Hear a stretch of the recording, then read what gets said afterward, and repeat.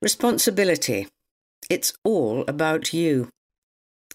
Thank you for downloading this free ebook. I'd like to start by asking you a question.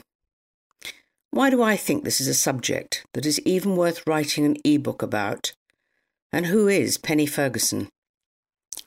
Well, I can say that I've often been described as a disruptor. I'm inclined to stand back, take a new perspective, and turn things on their head, frequently with very interesting results. This applies to all aspects of my life. How many people do you know who would have started a business 25 years ago which got major business leaders to sit amongst a family of dogs whilst challenging everything they ever thought about leadership? It worked. It all started when I took a long look at my life and really wasn't happy with what I saw. I was 50 years old, had 3 failed marriages, lost a fortune, and worst of all, my second eldest child had died in tragic circumstances. I truly was sinking fast.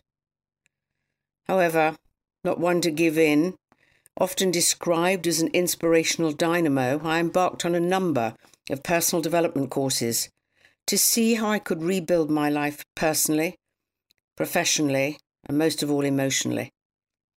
It was during this time that I began to ask the kind of challenging questions that I've probably become well known for on my programs. If this thinking works so well to help people in their personal lives, why on earth are we not applying the same principles to leadership in business? Being really very energetic and determined as an individual, instead of just posing the question and then sitting back, I'd decided to do something about it.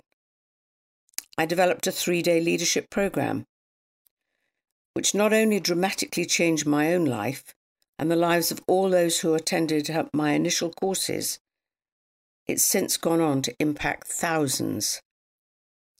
To date, well over 45,000 individuals have been through the program. It's been translated into 6 languages, and the volume and the variety of the testimonials say it all about what this program has achieved in creating a new wave of leadership thinking.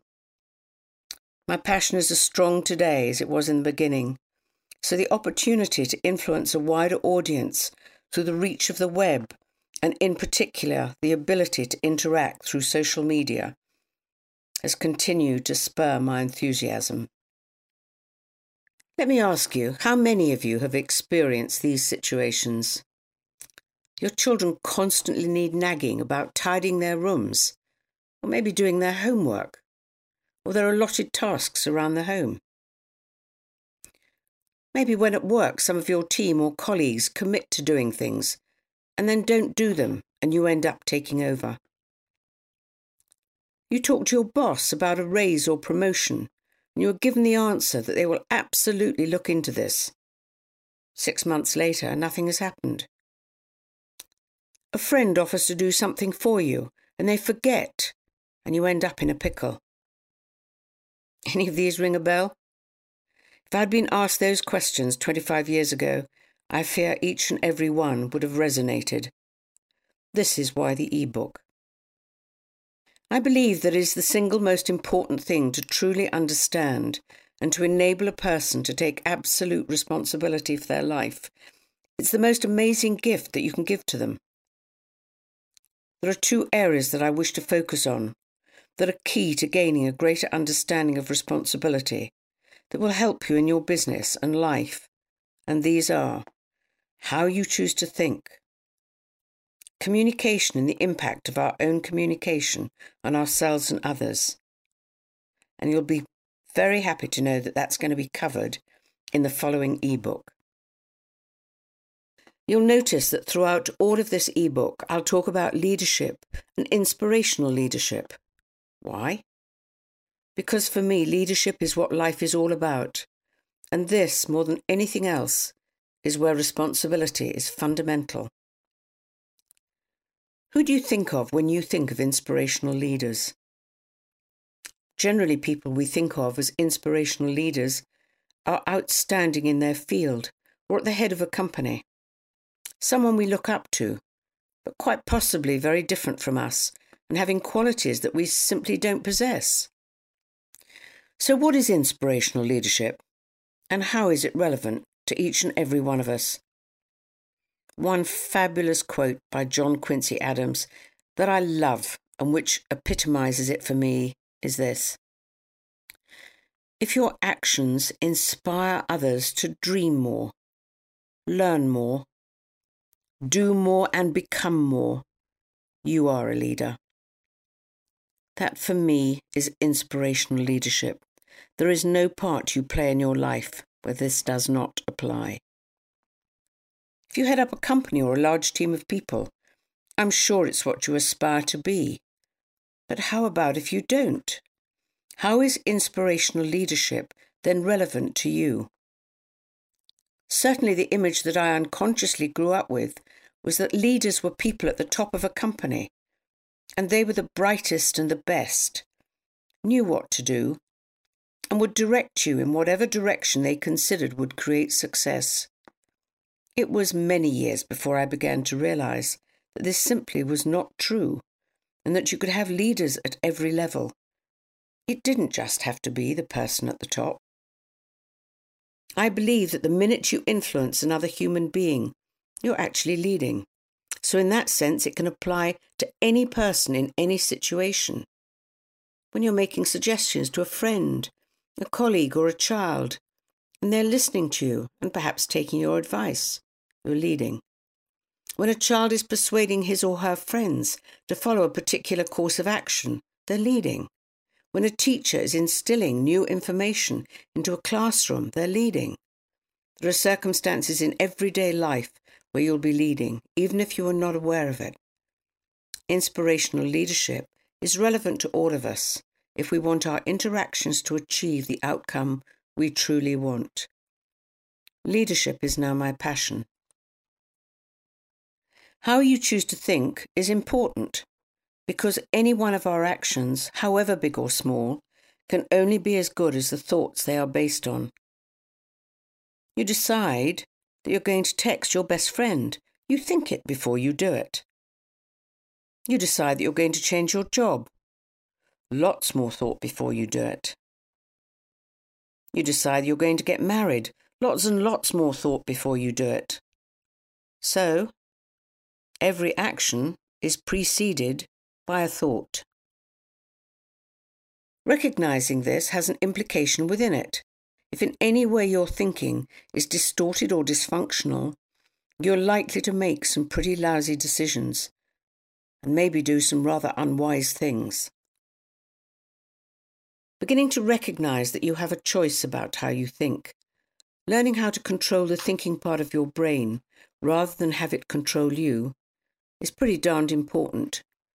And, in my experience, is what inspirational leaders manage to do for a large part of the time. All of you will have friends who think in the most unuseful way, and every time you meet them, they're moaning about something: their job, their family, their partner, their health, something. Now bring to mind someone who always thinks positively about any situation, who looks to find the best in any circumstances that occur. Which person inspires you more?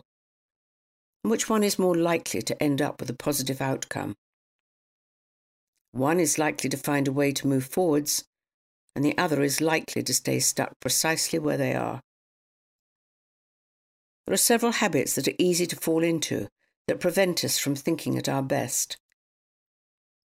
The first of these is worrying.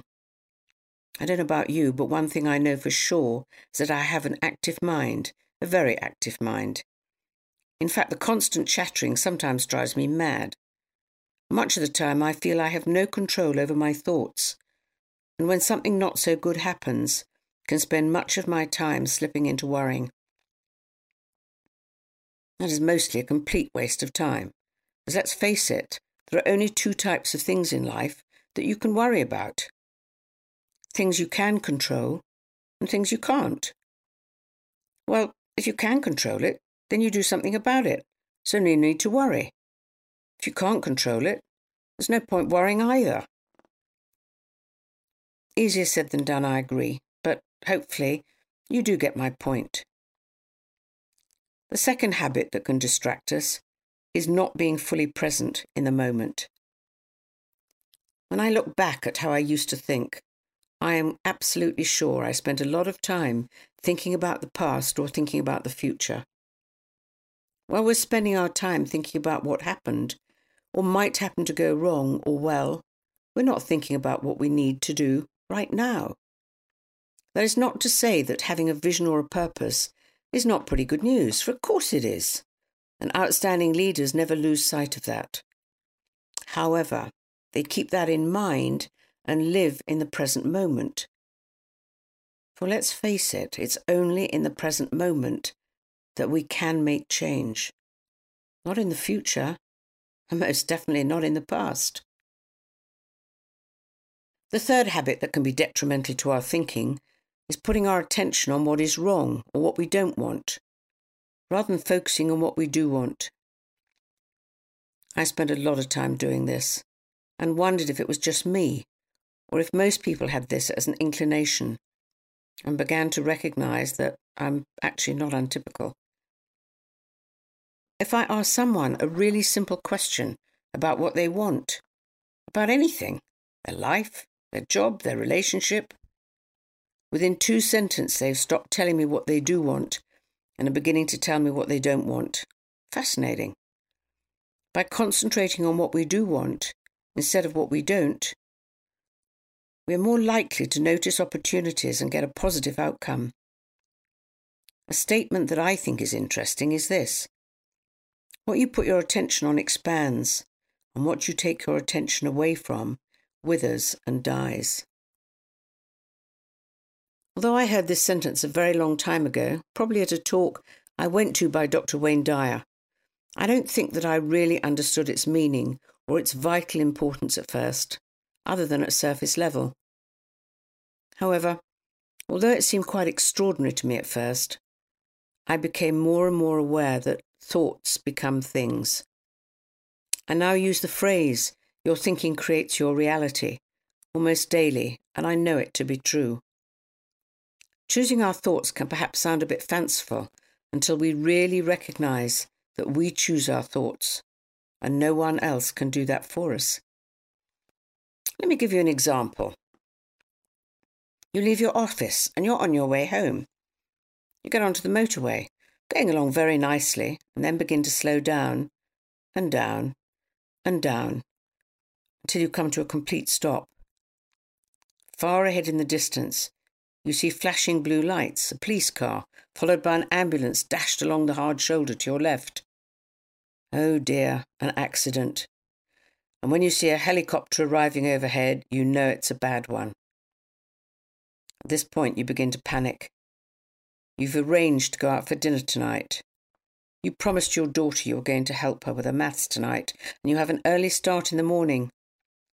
You start to get really stressed, cursing the bad drivers. You get really hot and bothered, with no idea how long you're going to be stuck here.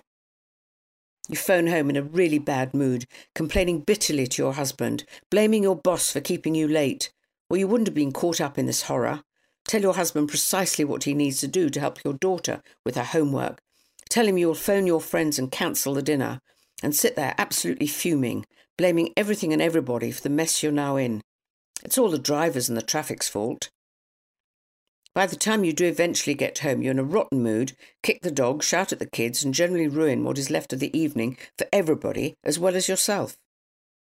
Now, hard as this might be, I do suggest that there is another possible response. Let me remind you, you choose your thoughts. No one else does.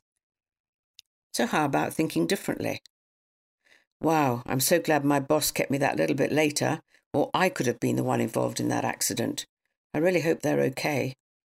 I'll phone my friends to explain the situation, ask whether they might like to change the evening or have my husband for dinner without me, and plan a different evening when we can do this again. I might ask my daughter if she thinks I can help her over the phone, or perhaps her dad might be able to help.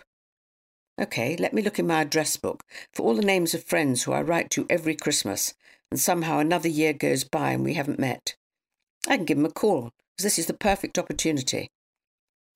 Actually, I have all I need to put some thought into that presentation I'm due to deliver tomorrow. And guess what? When I get home, I am delighted to be met by a family who are highly relieved to see that I'm okay, have prepared me something to eat, can give them huge cuddles, stroke the dogs, and enjoy the rest of the evening together. If you feel that someone else is pulling your strings, you are likely to be continually stressed and deliver to a less high standard than you are capable of.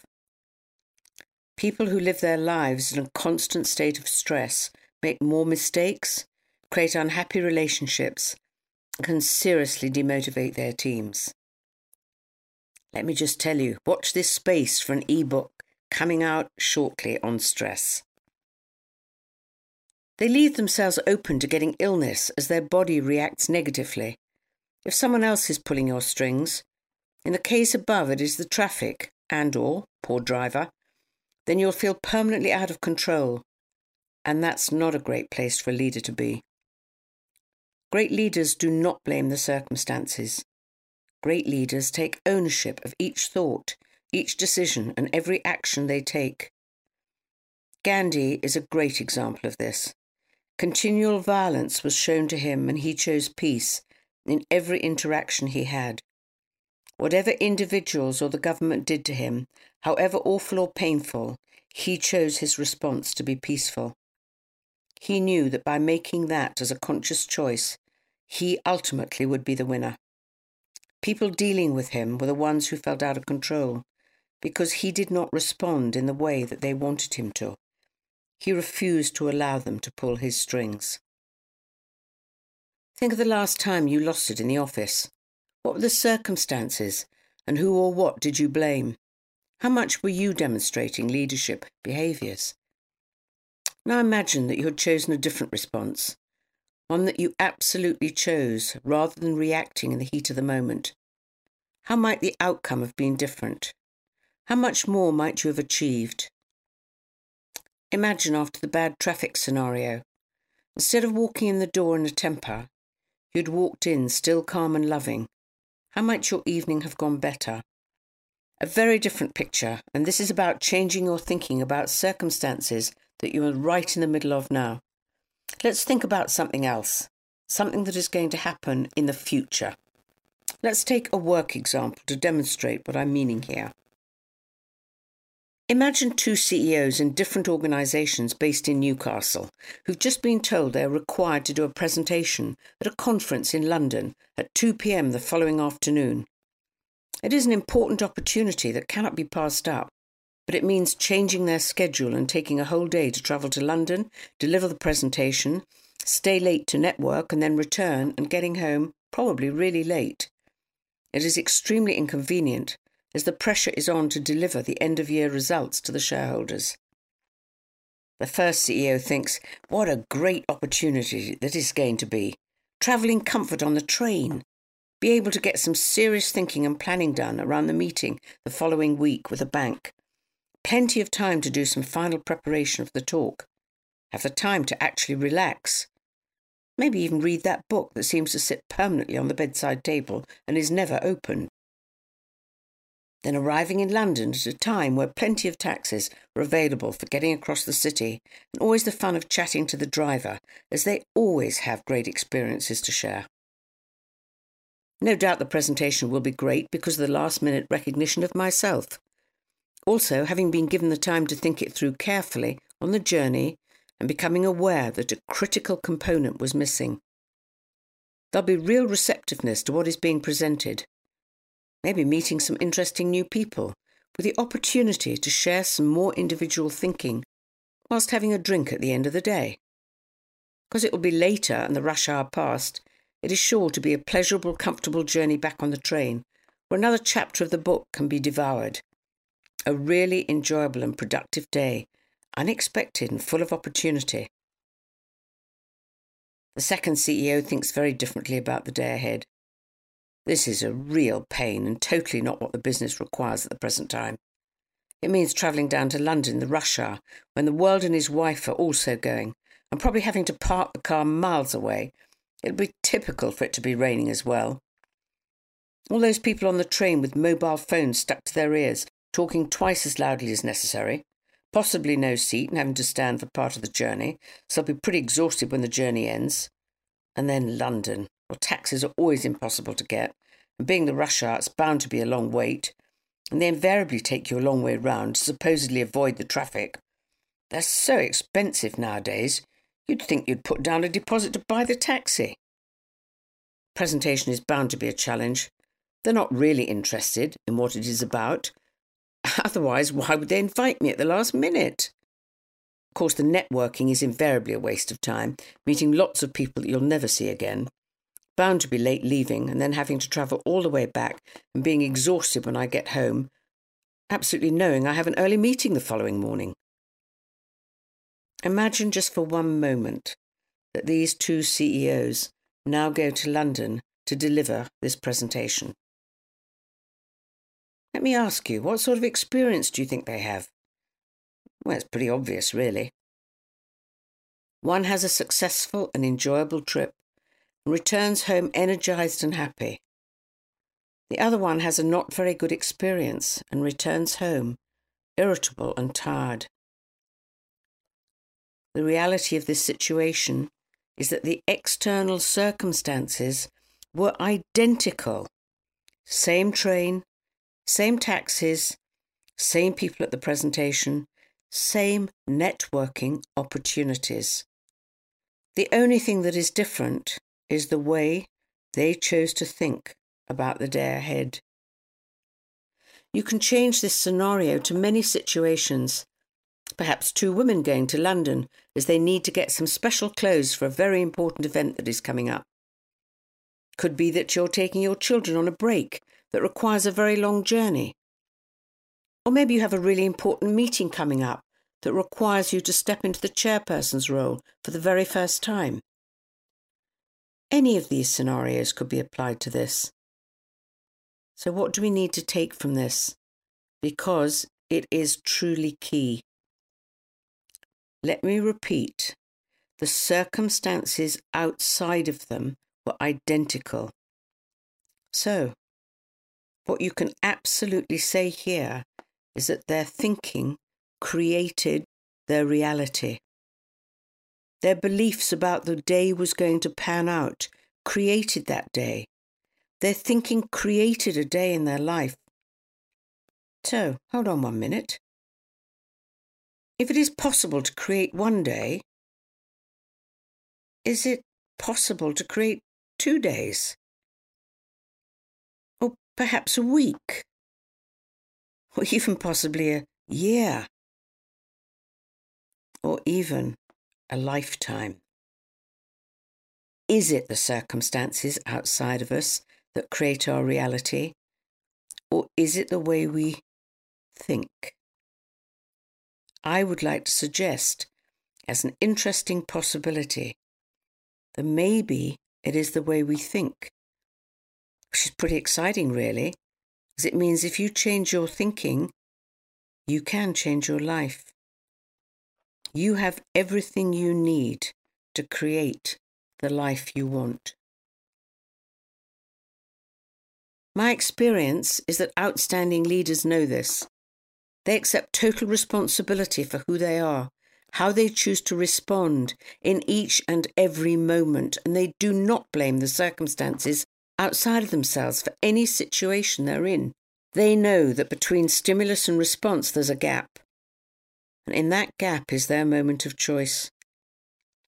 Whatever we believe about a situation is how it becomes. You believe that today is a lousy day. That's how it will be. Taking total responsibility for your life is a daily challenge. Truly own your thoughts and your reactions. No one else is responsible for how you think or feel. Your happiness, your health, your work or home situation, your skills and abilities, but you. Leaders do not believe they are a victim of circumstances because they totally own their responsibility. This is where leadership begins. Many of the best leaders that I know well truly work hard at this. also at not projecting worst-case scenarios into each day. They really do keep their attention on what they want and not on what they don't want. Some of them have a practice that we recommend. They keep gratitude books. Sounds strange? They have notebooks that they write in, maybe not every day, but certainly more than once a week, and they write down the thing that has happened that they are really grateful for and maybe are inclined to take for granted. These do not have to be big things. I won the lottery. They can be really small and apparently insignificant.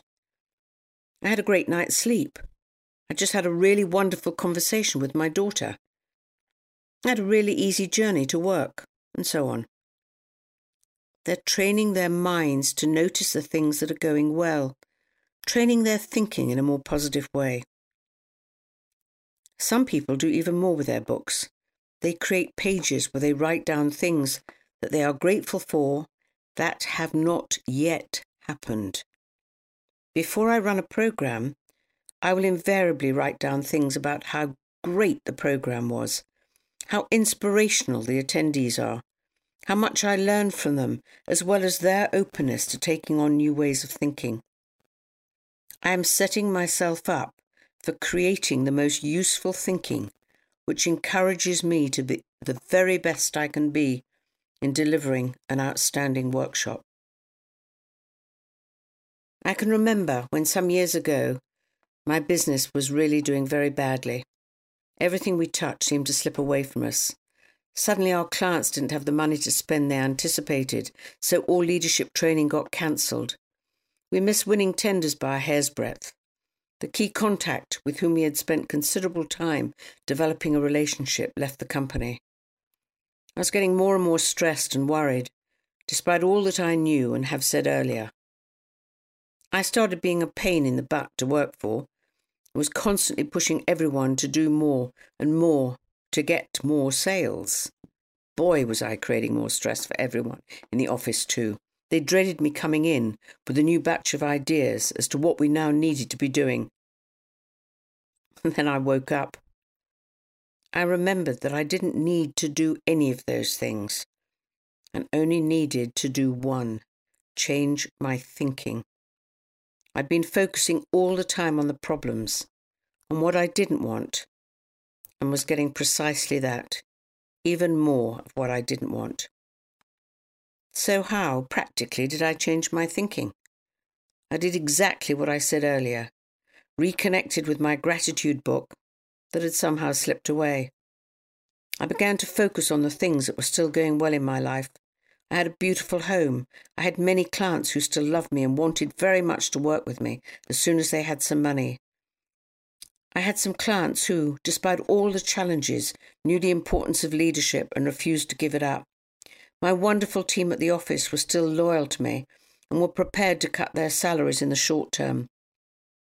Many, many things that I'd chosen to ignore and only focus on what was wrong. The more I did this, the more I could start seeing opportunities that were probably always there, though my mind had been blocked to them before. Everything in my life calmed down, and the business began to pick up almost immediately.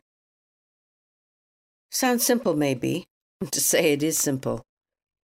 However, actually doing it when things are tough and you continually feel that you need to be doing something more is not nearly as easy as it sounds.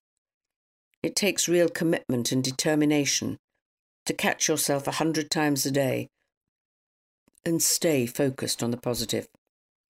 Is it worth it? A resounding yes, I would respond. It is something that I observed in many of the individuals that I'd class as outstanding and inspirational leaders from many different walks of life. They do not allow themselves to become ground down.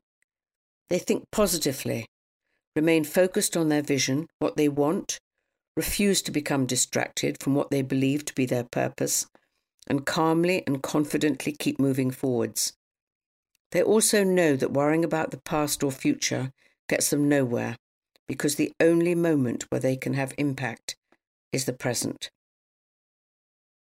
How they choose to think and each and every moment is paramount.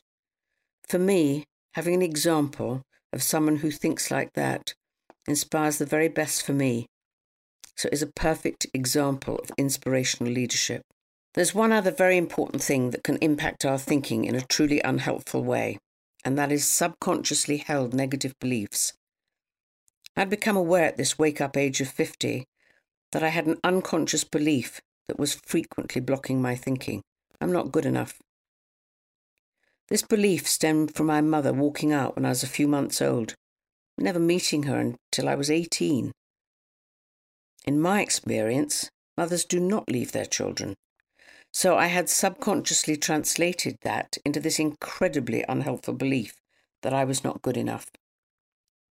This subconscious belief that I'm not good enough impacted every single part of my life up to this point. And to be honest, I'm not sure that I even knew who I actually was. I was so busy trying to be the best mother that my children wanted, the best wife that my husband expected, the best consultant that my clients needed. I really couldn't answer the question, who are you, Penny Ferguson? I was all the time trying to be good enough. I rarely had the courage to stand up for what I wanted to do or believe was the right way to go, as I continually assumed that others knew best. My parents, my husbands, senior people in business. Interestingly enough, and even after having totally turned my life around, that can still sometimes kick in, and I can allow someone who is very articulate to convince me that they know a better way than me. Luckily, I now have great people around me who can point it out and bring me back to my truth. Ask yourself, what are the beliefs that drive you and your behaviour? What do you believe about yourself? Imagine for just one moment what behaviour might ensue if you believe you are not good enough. You always do what other people think is best for you. You'll be nervous about making decisions without checking that everyone else agrees with you. You may not put yourself forward for a promotion. You'll constantly be trying to please other people and never put your choices first. You may not take up an exciting hobby for fear you will fail, and so on and so on. So, just take a pause now, and you may like to either sit down and spend some time answering this question and reflecting on your responses, or even if you're listening to this driving a car, just put this on pause for a moment and think about it. Your beliefs will drive your behaviours. How do those beliefs support how you want to become and what you want to achieve? Whatever you believe, that is how you will be, and that is how you will lead. What do you believe about yourself as an inspirational leader? Here's some examples for you. I'm great at all that I set my mind to. I'm not and never will be a leader. You have to have lots of business experience to be a good leader. It's not my role in life to be a leader. I can be all that I want to be. I'm not good enough to be a leader. Now, some of these beliefs are useful and some are not. So, how can you help yourself move forward? Here's a really powerful exercise you can do by yourself or get somebody to help you with. Start by asking yourself some questions, such as this. If I knew that I could be a truly great leader if I set my mind to it, what might I do differently today? If I knew that in many ways I'm a leader already and become better each day, what new skills and behaviours might I choose to learn right now? If I really knew that there are many great leaders who have had no business experience at all, how might I now feel about becoming a leader?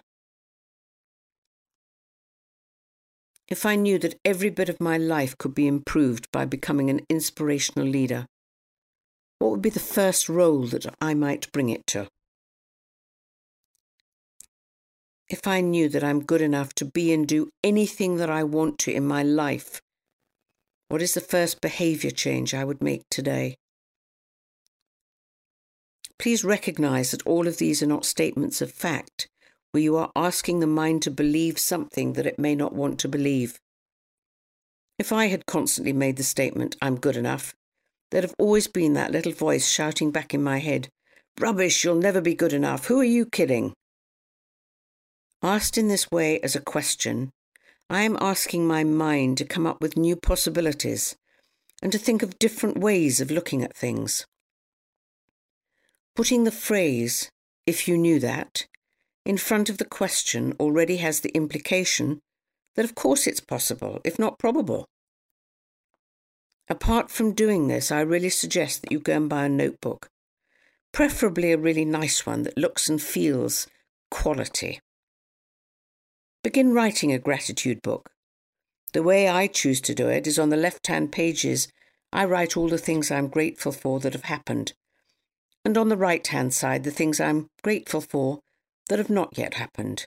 Maybe writing, I am so grateful to have won 5 million on the lottery, is a touch crazy if you are then liable to be disappointed if you don't immediately win it. But how you actually do it is entirely your choice. Believe me when I tell you that all the people who follow this practice find it incredibly helpful in getting their thinking into a more useful place. All of us in the Living Leader have this as a practice, and from the bottom of our hearts say, give it a try. Responsibility. So, now let me spend a little time seeing if I can explain responsibility, linking how we choose to think plus how we communicate so it is understood in a rather different way. This is an area that I found incredibly difficult to grasp in my early days of new understanding, and yet getting it totally changed my life. Up to the age of 50, my life was, in many ways, a disaster zone. For a very large part of my life, and now able to look back clearly, I recognised that responsibility was a word I heard often, associated it with blame, and was a word that I didn't really understand. So many times I can remember when something didn't work out the way I might have planned, a parent, teacher, colleague would say to me, well, it was your responsibility, thus equaling blame in my mind. Also, I realised that a considerable part of my life consisted of blaming others for the situations that I found myself in. To explain this, let me say that by the age of 50, I was coming out of my third failed marriage, the last one the worst of the lot, and I was in a seriously bad place. My lovely second son, Phil, had just died at the age of 26, having been diagnosed schizophrenic at the age of 18, and been in and out of psychiatric hospitals since his diagnosis. I'd lost all of the considerable amount of money left to me by my father by helping out my husbands, paying for our lives, investing in their businesses, and now only had debts. I'd lost all my confidence, plus now realised that even though I had been part of the team teaching management and leadership, I really didn't understand what it meant. On top of that, I recognised that however good the training was, individuals were forgetting 80% of all that they learned on the programme within 8 weeks. Not a good return on the client's investment, which just did not sit right with my values at all. Altogether, I was in an exceedingly bad place, and basically took a year out of my life, learning in every way that I could what it was that was causing me to make such a mess of my life. Apart from anything else, I was very sure that I was not a great example of achievement to my remaining 5 children. I'm fully aware that for much of this time, I was blaming the men I had married for the way that they treated me, which, to say the very least, was not great. It ranged from taking my money, physically abusing me, having affairs, including with our company employees, and certainly with the last husband, considerable mental abuse. He was amazingly clever with words, and there were countless times when I ended up in tears, apologising for something that he had done. Looking back, it amazes me that it took me 50 years to begin to recognise two things: that I had never understood the real definition of responsibility, ability to respond, plus never becoming aware of the impact that my mother leaving me when I was a few months old had left me with a very negative belief about myself, that I am not good enough. In addition, I'd lost every bit of confidence and belief in myself and had no idea how to go about earning my own living. I had no qualifications that were worth a row of beans, so absolutely no idea how I could be attractive to any prospective employer, even if I had any idea what I really wanted to do. Now, at this point, I was feeling very sorry for myself and in full victim mode, telling anyone who would listen, "Oh, woe is me." Obviously, it was all the fault of the men who had crossed my path, all powerful and charismatic individuals who, by some misfortune, happened to have no money. They, of course, had fleeced me of all that I had and put me in the sorry state that I now found myself. And then began my journey of a different type of comprehension. I had to face up to the fact that I'd chosen these men. I'd chosen to give them the money. I'd chosen to give them control over my life. And yet, I was blaming them for my doing all of that. It didn't quite stack up. Firstly, and the most important thing that I needed to change, was my thinking. This came before anything else at all, and until I began to do this, I was going to stay on a treadmill of repeating patterns. And I couldn't afford any more husbands. I really worked at that. And knowing that I had a belief of I'm not good enough, kicking in at every available opportunity, I created my own special toolkit. When I found myself backing away from doing things that I knew needed to be done, procrastinating at every available opportunity, I asked myself a question. This question became my saviour in many ways and helped me find the courage to move forward. The question was, if I knew that I am good enough, what would I now say, do, or feel? If I'd kept telling myself that I was good enough, I'd have been asking my mind to obey, and there would surely have been that little person leaping up and down on my shoulder, shouting, "Don't be so silly, of course you're not good enough." The negative voice linked to a very deeply entrenched belief would have been kicking in constantly. Having this phrased as a question freed my mind to think for itself and come up with fresh possibilities. I could then ask myself, okay, can I follow through on this idea I have now had?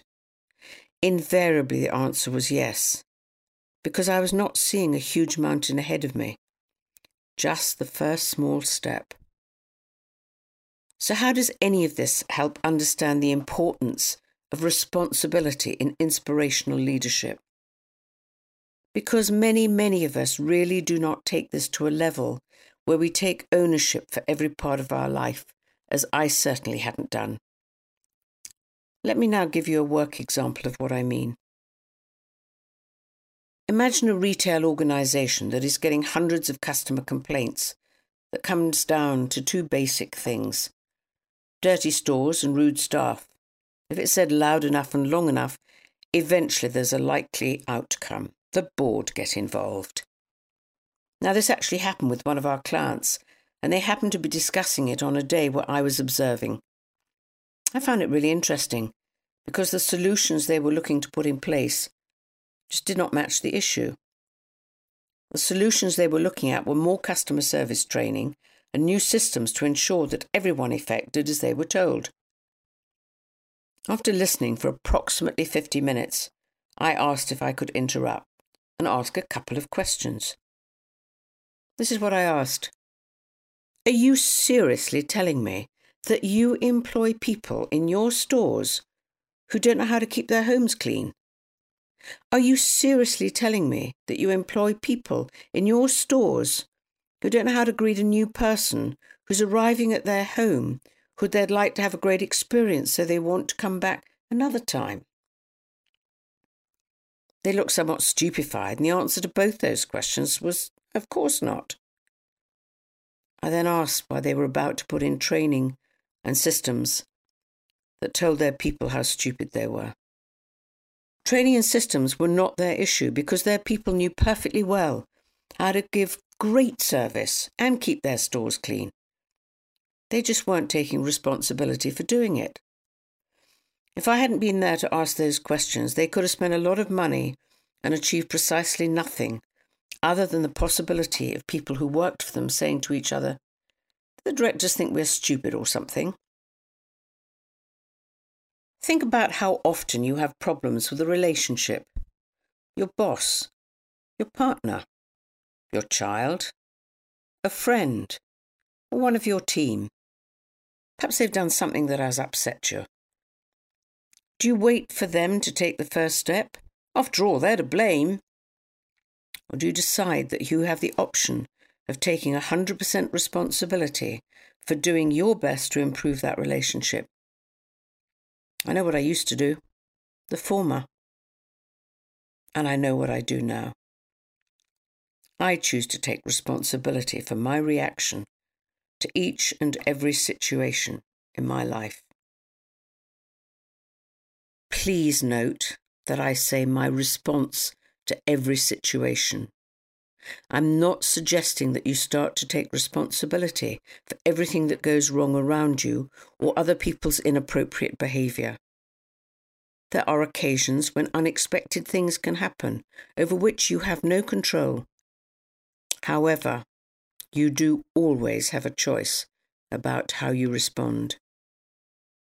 Check out some of the leaders who inspire you and notice that you will not hear them blame external circumstances. It always comes down to what can I do about this? I have an example of responsibility that I love and comes from my younger daughter. Her daughter, at the age of 7, came home from school one evening stating that she didn't want to do her homework. Now, I absolutely know what I'd have done in the past, and probably did, and that is to give all the excellent reasons as to why it is important and pushing her into doing it. Not my daughter. She just said, "Okay, that's up to you," and left it alone. Come half an hour before bedtime and she asked her daughter, "By the way, darling, what are you going to tell your teacher tomorrow when you turn up with no homework?" Panic set in, and immediately the request came for an extra half hour to do her homework. Getting her to think it through for herself and take ownership. By the way, my daughter communicated. Great result all around, and her daughter had now taken ownership for her homework. When I look back, I'm amazed that it took me so long to really understand these concepts. You'd have to say, obviously, a slow learner, and I had to go through 3 husbands before I got the message. It would have been so much more cost-effective if I'd got it after the first one. I guess I make learning this sound all incredibly easy, but I'd have to be very truthful and say it did take me a while to stop blaming my husbands for the way they treated me. It was much more comfortable being able to blame them for my unhappiness. However, the more I really began to understand the meaning of responsibility, I had to accept that I had allowed them to treat me the way they did. I gave them the money rather than saying no. I stayed with them even when they chose to have affairs. I accepted the blame for not being and doing everything that was expected of the perfect wife, mother, or consultant. I can remember so clearly an example from my first marriage, when I spent time trying to be all that I thought a wife should be. I not only did all the standard things like washing, ironing, cooking. I used to run his bath, put out his clothes each day, including putting his cufflinks in his shirt, drive him to and from the station to save him parking, and so on. The more I did, the more he expected. By the time I had 3 children under 3 years old, I just didn't have the time to continue doing all these things. Needless to say, he complained, and I felt a failure. My thinking was truly not in a great place. So in summary, and a key message here, is to come back to 2 things. The word responsibility means ability to respond. This does not mean in any way, shape or form that you take responsibility for everything that goes wrong in your life. There are many things that happen that are without our control. It does mean that in each and every moment, we have a choice about how we respond. Let me repeat, between stimulus and response, there is a gap, and in that gap is our moment of choice. How about when someone comes to ask for advice, rather than reacting immediately with a help and giving them advice, stop. Now widen the gap and ask yourself this question. How am I helping this person long term by giving them my opinion? Am I actually disempowering them and in effect telling them that they are incapable of doing this without me? How much more useful might it be if I ask them some questions to help them think this through for themselves? Really become aware of the opportunity of this gap and widen it so you make more conscious choices, focusing on the long-term outcome that you want, both for them and for you. Another way of looking at it, you have chosen the job that you are now in. No one forced you into it, so it is down to you how you behave in that job. I find it tragic that so many people I meet in the workplace are not happy in their work and talk as though they have no choice but to be there, remaining unhappy. Goodness knows what that is doing to their physical health as well as their state of mind. And when questioned about why they stay, it all comes down to security in some way, shape or form, normally articulated as money. But where is security? If it is outside of you, where you have no control, you're always dependent on the outside world to behave the way you want it to behave. Well, that's ridiculous, because you know that you cannot control the outside world. You may be able to influence it, but control, not possible. Responsibility is saying, I choose my life. I choose how I think and how I feel. And in each and every moment I have that choice. I accept that my behaviour is the behaviour that I'm choosing, and I don't blame others for how I react. Until you do this in each and every moment, you'll not be able to change the circumstances that you are now in. Things will happen every day where you can choose to feel in control or out of control.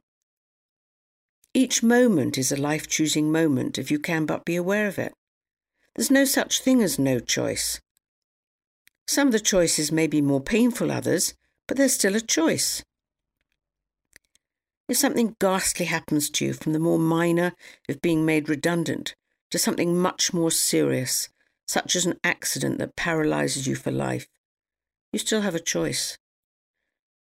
A choice about how you respond, how you choose to deal with it. There are countless examples of this out there. You only have to watch the Paralympics to see this and be truly inspired. One of our clients, a company that made 3,000 people redundant due to the recession some years ago, observed that there was a significant difference in the way individuals responded to losing their jobs. All the people who had attended the program, focusing on responsibility, chose to see what had happened as an opportunity and immediately put steps into action to create the circumstances that they really wanted. Virtually all the others went to the HR team asking for help and guidance. They felt very hard done by and wasted a lot of time moaning about what had happened. The circumstances were identical for both groups. Nothing external to them was different. One group chose a very different response to the other group and, not unnaturally, got very different results. Let me repeat, the circumstances outside of them were identical. They chose to see it differently and respond differently. It enabled them to free up their thinking, to come up with more possibilities and opportunities, and consequently had better outcomes. Needless to say, the people who thought differently didn't get the same opportunities and continued to blame the circumstances for their difficulties. I can clearly remember one woman who came on our program and she was constantly moaning about her job. The workload, unhelpful systems and colleagues, a boss who didn't listen or support. To be honest, I wasn't sure why she was in the job at all. Anyway, she was saying that she had applied for another job in the same company, even though it didn't take her any further forward, and was going to hear the result in a couple of days. When she came back on the day 3 of the programme a few weeks later, she looked completely different and said how she was thoroughly enjoying her job.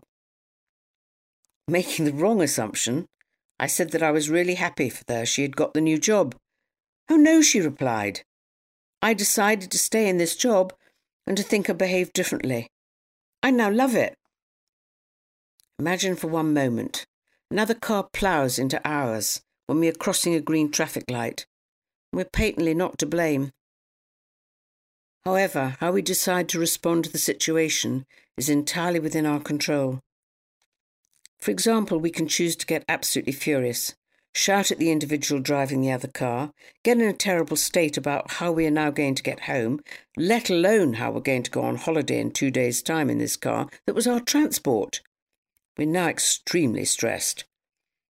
All of those reactions may be understandable in the circumstances, but how do they help us? Will we now be thinking clearly? Will it change any of the circumstances or make the accident go away? Will it help us sort out the repair of the car any quicker? The answer to all of that is a big fat no. So we are in fact just exacerbating the situation by the way that we think about it and then choose to respond. After all, let me say again, what is the dictionary definition of responsibility? Ability to respond. Alternatively, we could take a deep breath and consciously choose to think differently. We could set aside our anger and frustration and concentrate on what we need to do to resolve the problem. Taking this different response, we could then calmly look at what has happened and start dealing with things logically, one at a time. Firstly, we could check if the other driver is okay, without going into a diatribe of abuse, and acknowledge that, like you, this was not something that they wanted to happen at all. Perhaps then get the cars out of the road, call the police and accident recovery people. Phone your partner to say that you're going to be late and ask them if they could begin to look for another method of transport for your holiday. Perhaps by phoning the insurance company to see if you're covered to hire another car. And so on and so on. To draw this to a conclusion, please reflect on this. Outstanding leaders take 100% responsibility for every part of their life. How they think and feel, how they choose to respond in each moment, and they don't blame others for the circumstances of their life. This is the absolute key and needs to be reinforced again and again, in many different ways. It is the thread that holds everything together and is largely misunderstood. Responsibility is about owning every single thing that happens to you, learning to recognise that in each and every moment there is always a choice. I truly and passionately believe that to help someone take absolute responsibility for their life is the biggest gift that you can give to anyone. And I really hope that with this short ebook, I have inspired you to think a little differently, communicate in an even more empowering way, and above all, to have a deeper understanding of responsibility. Hopefully, you will now see leadership as a vital part of every single day of your life, and you will make a choice to become an inspirational living leader and make a positive difference to each person whose life you touch. There are many more aspects to leadership that I'll share with you in our books, blogs, and online courses, and I truly welcome any questions that you may have that will inspire me to bring to you other aspects of this fascinating subject. It is a never-ending journey for me, and I do feel so very lucky to now be doing what I love and loving what I do. Teaching it is learning it, and I thank every one of my clients for the journey that they have taken me on. I send my love and happy travelling to each person now listening to this book. I hope I get to meet you on one of our leadership programs in the near future. And this is read to you with as much caring as possible from me, Penny Ferguson.